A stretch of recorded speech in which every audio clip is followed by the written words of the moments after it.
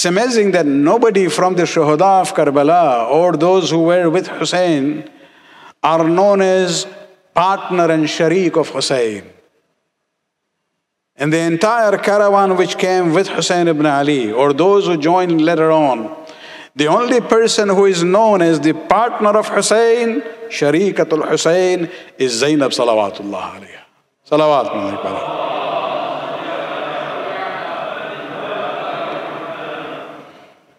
She was partner in what? Not in kingdom, not in luxury, not in richness, in suffering. She was with the brother at every step. And if you look at the closeness, the way they are talking on the eve of Ashura, the concern that she had for the safety of her own brother,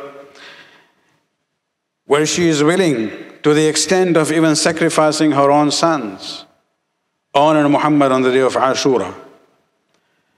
But it doesn't stop there when she is known as Sharikatul Hussain. After the events of Karbala, she becomes the voice of Hussein, to defend the cause of Hussein against the propaganda of Yazidi administration, that he was a rebel, opposed the Khalifa of the time. She became the voice of Hussein in Kufa and in Sham. Let me just read to you one statement from the sermon she gave extempore in Kufa. And this is not in the Darbar of Ibn Ziyad. This is when the caravan is taken as captives into Kufa. Ibn Ziyad Mal'un had asked the people to come out of their homes, line up on the both sides of the street, because he wanted to show his victory, and also intimidate the people that if you oppose, this is what will happen to you. And the women were told that if they can go, they go on the roof. And at that time, when the caravan moves in among the people, Zainab realized they are all crying. And this is where she says to them, "Atabkuna wa tanhibuna." Are you crying and wailing now? Wallahi fabku kathiran wadhaku qalilan. By Allah, cry a lot and laugh a little, because you are afflicted with his shame. The shame of the act, what has happened now, it will never be washed away from you ever. How can you wash away the crime of killing the family of the last of the prophets, the family of the source of risalat and messengership? How can the crime be washed of killing Sayyida Shabab Ahl al-Jannah, the chief of the youths of paradise, the one who was your shelter in confusion and the light of your proof? You have earned the wrath of Allah subhanahu wa ta'ala, and humiliation and poverty is your lot. And she was very, very clear, in condemning the people, that now you're crying, you should have been there to support Muslim bin Aqil. You should have been there to support my brother. Not only that she becomes the voice of Hussein after Karbala, she also becomes the protector of the children of Hussein.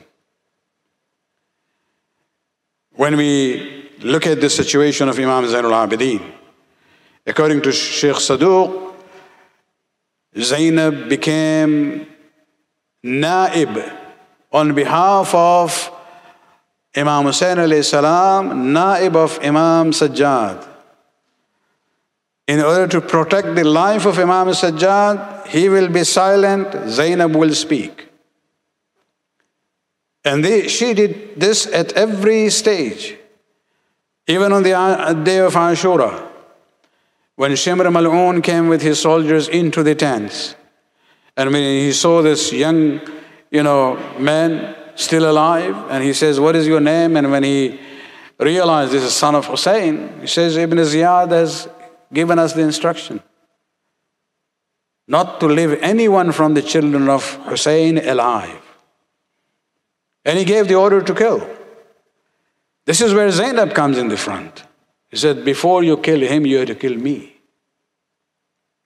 Similarly, we see in the Darbar of Ibn Ziyad in Kufa, when there was an exchange of words between Ibn Ziyad and Imam Zainul Abidin, where he very courageously responded to the words of Ibn Ziyad.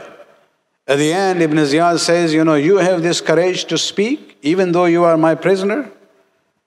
He turns towards his soldier and he says, وَضْرِبْ عُنُقَهُ, chop off his neck. This is where Zainab comes again in the front. She said, aren't you ashamed? After having done so much, you still want to spill blood? If you have to do that, first you will have to kill me. This is where Zainab now is becoming Sharikatul Hussain, after his shahadat, protecting the children of Hussein. Salawat pढ़ते हैं Zainab के लिए.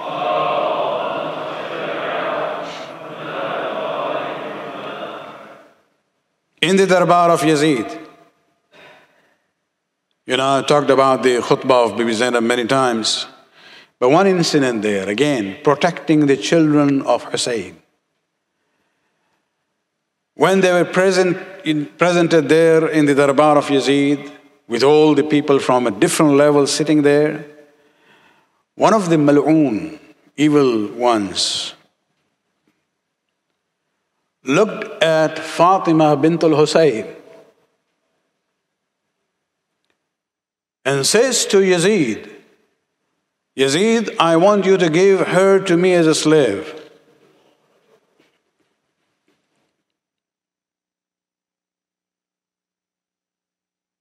This is the family of the Prophet. This is where Zainab could not tolerate it all. Immediately she responds, before even Yazid would say anything. She turned to that person and says, you are wrong. By Allah, you will be put to shame. And then look at her courage.